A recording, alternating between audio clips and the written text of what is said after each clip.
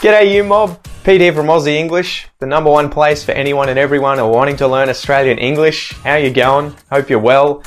Welcome to this episode of the slang series that I'm doing on the podcast and on YouTube. This is one of 2 episodes that is going to be released this week. If you want the second episode, be sure to check out the premium podcast up above and you'll get access to that episode as well as 900 other episodes from the podcast and bonus videos, interviews, all that sort of stuff. So if you're learning English, check it out. Anyway, guys, today's expression is to give something a bash. To give something a bash. I wonder if you know what this expression means in Australian English.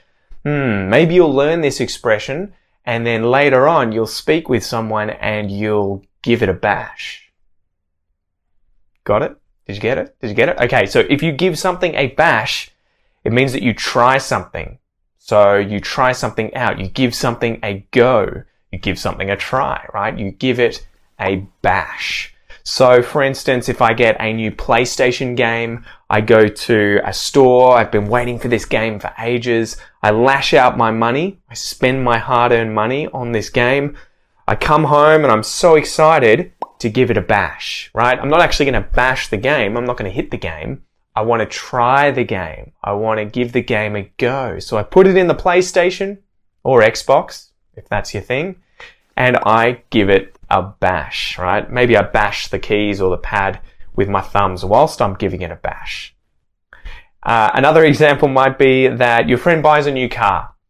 He gets the latest V8 Commodore wagon, right? A Holden Commodore in Australia, a V8 one, right? Loud, a bit of a hoon-mobile, right? So people who drive fast like these cars. So he brings it over one day and I might say to him, do you mind if I give it a bash? And I don't want to hit his car. I want to try his car out.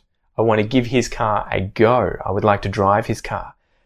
Maybe he'll give me a bash. Maybe he won't give me a bash. I would probably say he won't, but fingers crossed.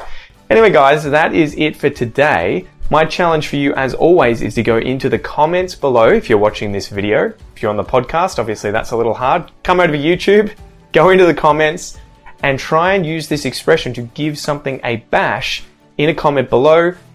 This is something in English that you need to do. As soon as you learn something, try and use it so that it stays in your head, okay? Anyway, thanks for joining me. Hope you enjoyed the episode. I'm Pete. This is Aussie English. See you next time.